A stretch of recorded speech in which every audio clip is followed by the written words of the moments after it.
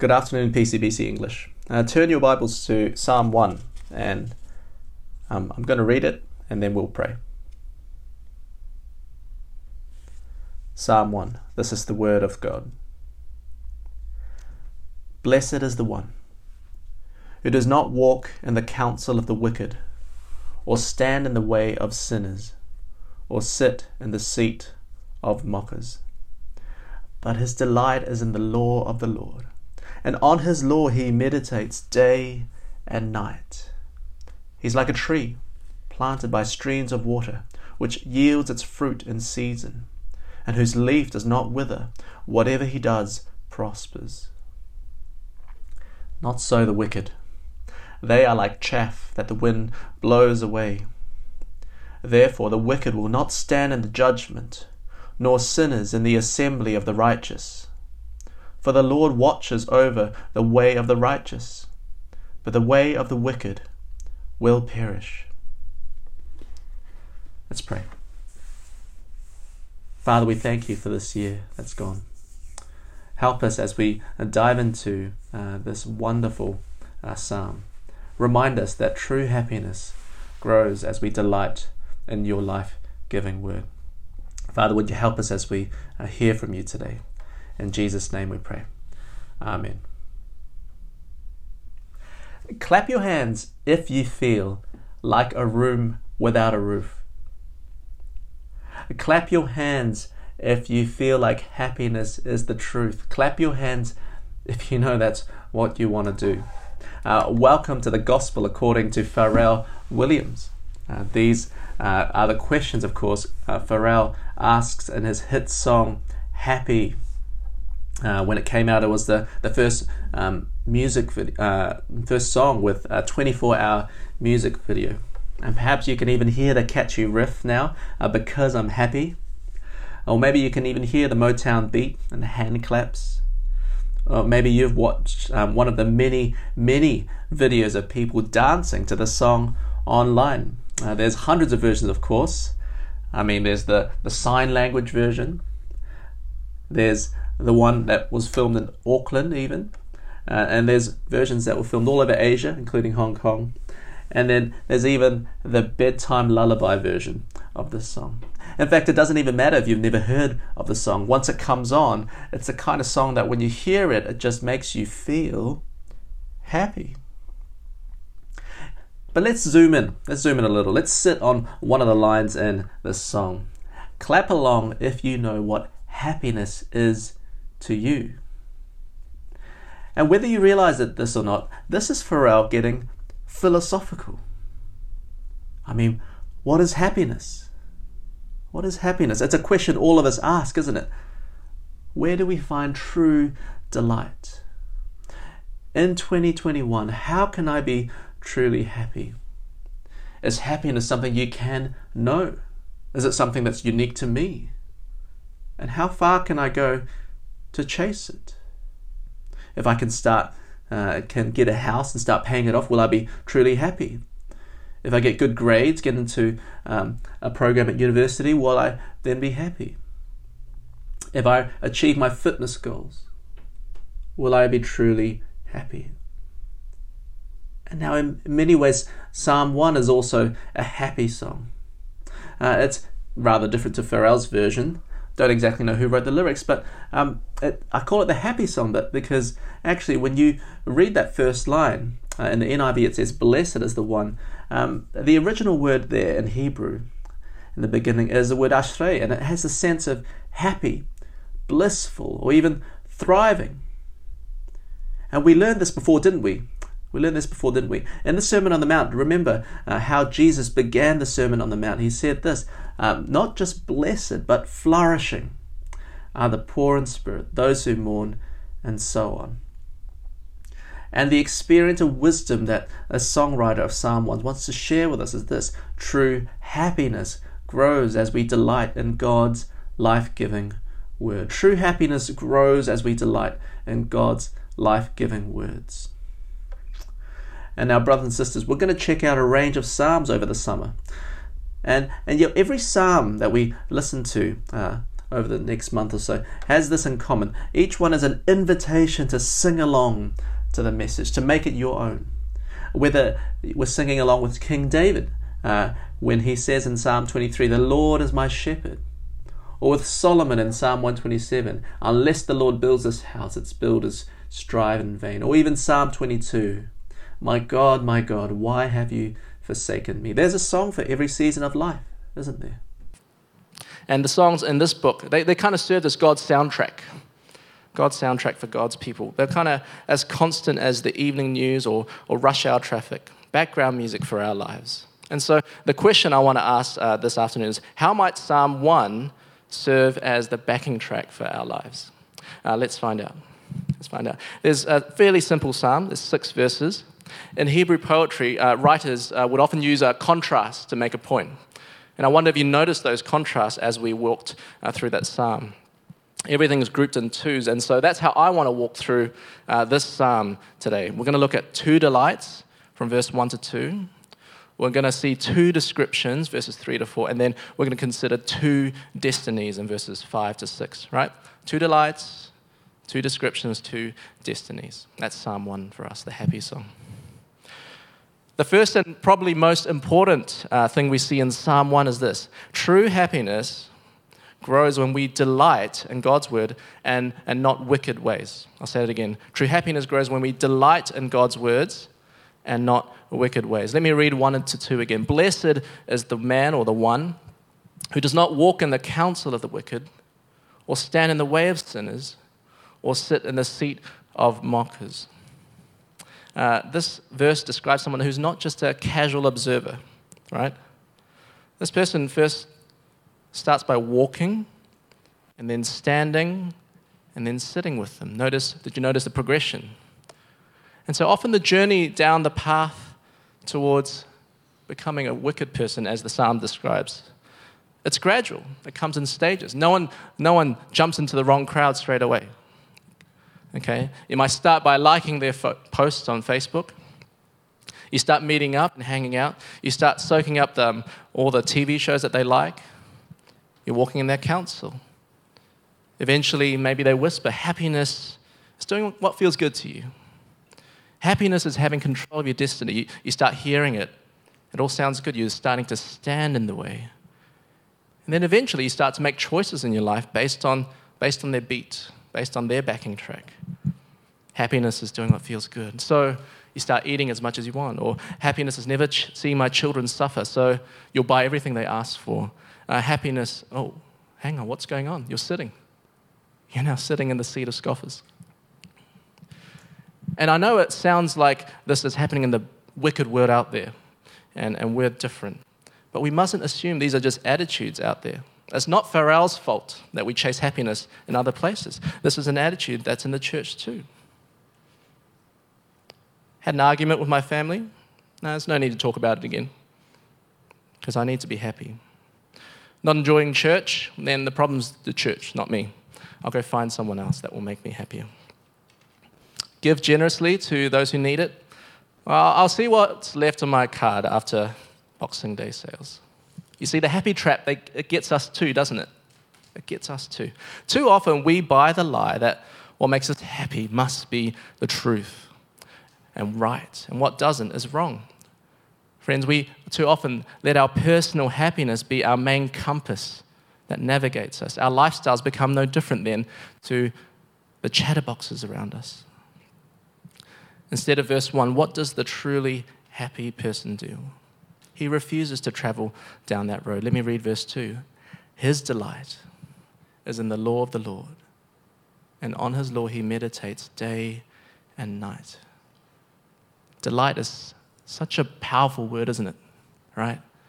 You delight in riding a bike for the first time, and when you clock that game that you've been struggling hard to. You delight in snuggling into bed after a long, tiring week. You delight in a tasty, well-presented meal. Delight. And rather than delighting in the world's advice and values, someone who's truly happy, truly blessed, delights in God's law, literally his Torah or his instructions. For the Israelites, the Torah wasn't just the first 5 books of the Old Testament. It encompassed everything that they read. living words to a people saved by grace. But it definitely includes those first 5 foundational books. And I wonder if you remembered in Exodus 20, think about the 10 commandments. Are those God's laws? Yes. But how does God introduce the 10 commandments, right? Do not lie, do not steal, and so on. How does he introduce them? Anyone know? Exodus 20, verse 2 says this, I'm the Lord your God who brought you out of the land of Egypt, out of the house of slavery. And then only then, he says, you shall have no other gods before me, right? You shall not make a graven image, and so on. So likewise, as we are Christians, as we read Psalm 1 as God's people, we don't just see it as rules to obey, as Julianne reminded us as we sang, but ways to delight in our life-giving God, okay? God's word is not a rule book to make you sad. God's word is words of grace from a Father who wants you to delight in him. We can be free, loving, self-giving because of what Jesus did for us on the cross. That's how Tim Keller describes it. So God has shown his grace, and then we follow and obey him. And it's no different here in Psalm 1. We delight in the law of the Lord because he first rescued and redeemed us. I think the other thing worth noting in that verse 2, is that it tells us how we delight in God's word. It uses the word by meditating on it. Some of you with a Buddhist background might think, oh, meditating means to clear your mind and to think of nothing and to kind of be in that space. Well, in the Bible, biblically, meditation actually is probably better translated as to mutter or to murmur something. It's kind of what you do when you learn the lines of a song and repeat it over and over again until you get it in your head. Or if you've ever been an actor and tried to act for a school play, you had to memorize lines. You had to say it over and over and over again until you know it by heart. That's what it's like to meditate on God's word, to chew on it through the day, to let it steep into your life like tea steeps into water. That's how we delight in the law of the Lord. We meditate on it day and night. It's the same attitude that Jesus had, isn't it? When he's tempted in the wilderness, he's meditated on God's law so much that he can just spit it out. Man does not live by bread alone, Satan, but by every word of God. To meditate is to sing with the psalmist later on. Psalm 119, verse 11, I've stored up your word in my heart that I might not sin against you. William Wilberforce was a famous British politician, and he would recite Psalm 119. It actually has 176 verses. And as he walked from his home in Hyde Park to Parliament House each day, right, meditating. Or I think of John Bunyan, who wrote the best-selling book, Pilgrim's Progress. And the way he meditated on the God's law was that he was stuck in prison. And so he just thought of all of God's words that he remembered. And people would say, this man is a living Bible. You prick him anywhere and you'll find that his blood is bibline. To know how to meditate and delight in the Bible is the secret to a relationship with God and to life itself. It is. And so, friends, if you're struggling, if you're kind of feeling like 2020, you're about to crash land in terms of your relationship with God, the first question I think you should ask yourself is this: how have I been hearing from God's word? Am I delighting in it? When was the last time I read this book for enjoyment, not for service? And related to that, if you don't have a plan to read the Bible just to enjoy him, can I suggest that you start one? There are so many ways out there. Okay, online Bible reading plans. You could make a group and read something together. I loved hearing about one of the groups that did an Advent Bible reading plan together. That was great. You can't live on Christmas leftovers forever, right? We've had lots of awesome meals. Christmas Day, you get a big feast. And then on Boxing Day, you're eating the leftovers. You don't have to plan much, right? Breakfast, you just eat the leftovers. Lunch, you eat the leftovers. But you can't live like that forever, okay? And so if you can't live like that forever, why would we think that we can do the same with our Bibles? Oh, I'll just live on that mountaintop moment at church or at a conference or at youth camp when I became a Christian. No. We need to plan to keep eating in delighting from God's word. Friends, true happiness grows when we delight in God's words and not wicked ways. Let's move on to our next set of contrasts, verse 3 and verse 4. Here we see that delight in God's word, it brings fruitfulness and prosperity. Delighting in God's word brings fruitfulness and prosperity. Here we see two pictures from the world of gardening, and there's echoes back to the Garden of Eden, as we heard, right? Let me read verse 3. He is like a tree planted by streams of water, which yields its fruit in season. Imagine strawberry vines full of sweet, juicy berries, or watermelons dripping with yum. And even if everywhere else in the ground is parched and dry, the godly tree still stands, still blooms and blossoms, firmly rooted in well-watered soil. That's the picture that we want to be, right? And notice that phrase, in season. I think as I was reading this week, that really spoke to me, in season. I think that's really important. Often we think that Christian life is always like this, high, high, high, high, high, and then we see Jesus. No, in season. In season. There will be times when you read your Bibles, when you pray, when you're at church with people, and inside, you just feel like, you feel lousy. Or you feel like not much is changing. Or you feel like progress is slow. You make the same mistakes. Remember, in season. In season. When you're planted by streams of water, it yields fruit in season. It will bear fruit in your lives. Don't count by days or weeks. Count by years what God is doing in you.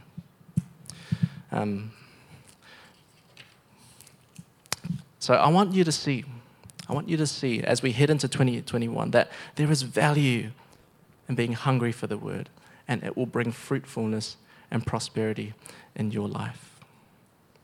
When you put down roots in God's word, you will bear fruit and prosper. That's what Psalm 1 promises. That's the wisdom of this writer. But if you chase the way of the wicked, there is a different consequence. Let's look at verse 4. Not so the wicked. They are like chaff that the wind blows away. Chaff is the husk. When you grab some grain from the harvest and you've got to beat it down to get the good stuff from the bad, the chaff is the bit that just floats away. Absolutely useless. It's kind of like the difference between Christmas ham that you put in your sandwich and candy cane wrappers. No use. Into the recycling. Chaff. Which one do you want to be? Rooted by streams of water or chaff that disappears? Do you want to be the one that bears fruit and blesses others, or the one that floats away and feeds no one? Well, again, the reminder. If you want to be fruitful and prosper, the answer is to delight in God's life-giving word. And perhaps you're here this afternoon, and you're still searching. You're not quite sure if you want to follow Jesus. Maybe your happy song might sound like this: I faced it all, and I stood tall, and I did it my way, sort of thing. But if that's your happy song, that's a view that won't comfort you, I don't think. I don't think it will comfort you when something you purchase disappoints, or when a life moment really failed you, or you're looking up into 2021 and there's not much to look forward to. Or maybe your mum is diagnosed with cancer, or you fail an exam, or whatever. If your life is driven by your needs first, your happiness first, that will not offer you stability amidst suffering. It is not life-giving, well-watered soil. Friends, you can't sing Pharrell's happy song if you're struggling at a funeral, can you? But when you are anchored in God's word and his promises, can I tell you, there is true happiness that stays. There's true delight that does not just ebb and flow. It is not based on your own feelings. It's rooted in a God who never stops being good, never stops being gracious and kind. And so it's an invitation, isn't it, Psalm 1? Come in. See life God's way. Time and time again, you will, as you read the Psalms, you will see how good an anchor God's word is, how good an anchor God is for the songwriter, in good times and in bad times. The grass withers, Isaiah 48 says. The flower fades, but the word of the Lord will stand firm. How we need that in our lives, that kind of stability. That kind of stability. 2 delights, 2 descriptions, and then finally, verses 5 to 6, 2 destinies. Right? What happens at the very end? What happens at the very end? Not so the wicked, we've read. They are like chaff that the wind blows away. Verse 5, therefore the wicked will not stand in the judgment, nor sinners in the assembly of the righteous. For the Lord watches over the way of the righteous, but the way of the wicked will perish. Finally, here the psalmist tells us, where you find your delight reveals your final destiny. One path, verse 6 says, is to be known by God. The word here is not just watch over, okay? It's actually a Hebrew word that describes intimacy and closeness. Use it when you're married to someone. I love my close friends or my children, my wife. But even better than their love is to be known and loved by God, truly and deeply. That's the first destiny for those of us who find lasting joy in his words. And yet the other path is here too. And the other path, when we follow it down, is to be condemned and to perish, it says, caught out, shamed, rejected. And while the psalmist here speaks of an earthly judgment amongst the Jewish community, we know that our Lord Jesus warns us many times about an eternal judgment, doesn't he? A place called hell, where there is weeping and gnashing of teeth, where people who have rejected God in his life reject him forever, where no one sings because I'm happy. It's 2 delights, 2 descriptions, 2 destinies. Is it just that we then go, all right, now I'm going to read God's word more. Thank you, Pastor William. Is that it? Can I also say to you this? Apart from God's grace, all of us face the wrong destiny, right? Without God's help, all of us walk the wrong way. We have all sat in sinful ways at some stage. We have chased wrong fruits. And actually, all our sins accumulated deserve God's judgment. And so that's why ultimately, the good news for Christians is this. True happiness grows when we delight in God's life-giving word, capital W, Jesus Christ. The Word who is God. The Word who left his Father's side and the joy of heaven to become one of us, to become the blessed man. Jesus who never walked in step with the wicked, never sat with sinners, lived in total delight and dependence on his Father. He never chased down the wicked ways. He always lived under God's rule. He always did what God commanded, and his word-soaked life brought fruitfulness and prosperity to so many people, right? Healed the sick, raised the dead, cleansed the unclean. So he did not deserve that judgment that he got. Where on the cross, hung between 2 mockers, sitting between 2 scoffers, pierced and nailed down with pain, Jesus, the blessed man, willingly died for us, for the joy set before him in heaven. He stood and took God's divine judgment for sinners, so that if we turn and follow him, we can stand, not because of us, because of Jesus, among the assembly of the righteous one day. Not because we earn this honor, but because we have followed the blessed man. And so, friends, when your own happy song runs out, when you and I forget again and start to sing the world's lies in our heads, then we need to stop, all of us, and retune our heads and our hearts to Jesus, the truly blessed man. We need to remember 2021, I will find true happiness as I follow the Spirit's leading and walk with Jesus down his path. Friends, true happiness grows as we delight in God's life-giving word. PCBC English, will that be the soundtrack of your life? The heartbeat of this congregation? By God's grace, maybe 2021, listening through the psalm and the others, we might see this fruit of God's word blessing and bearing fruit to us and to others. And we'll see men and women, young and old, find true happiness in him. And so in your discussion groups, I've suggested a few questions. Feel free to chat through them in your groups.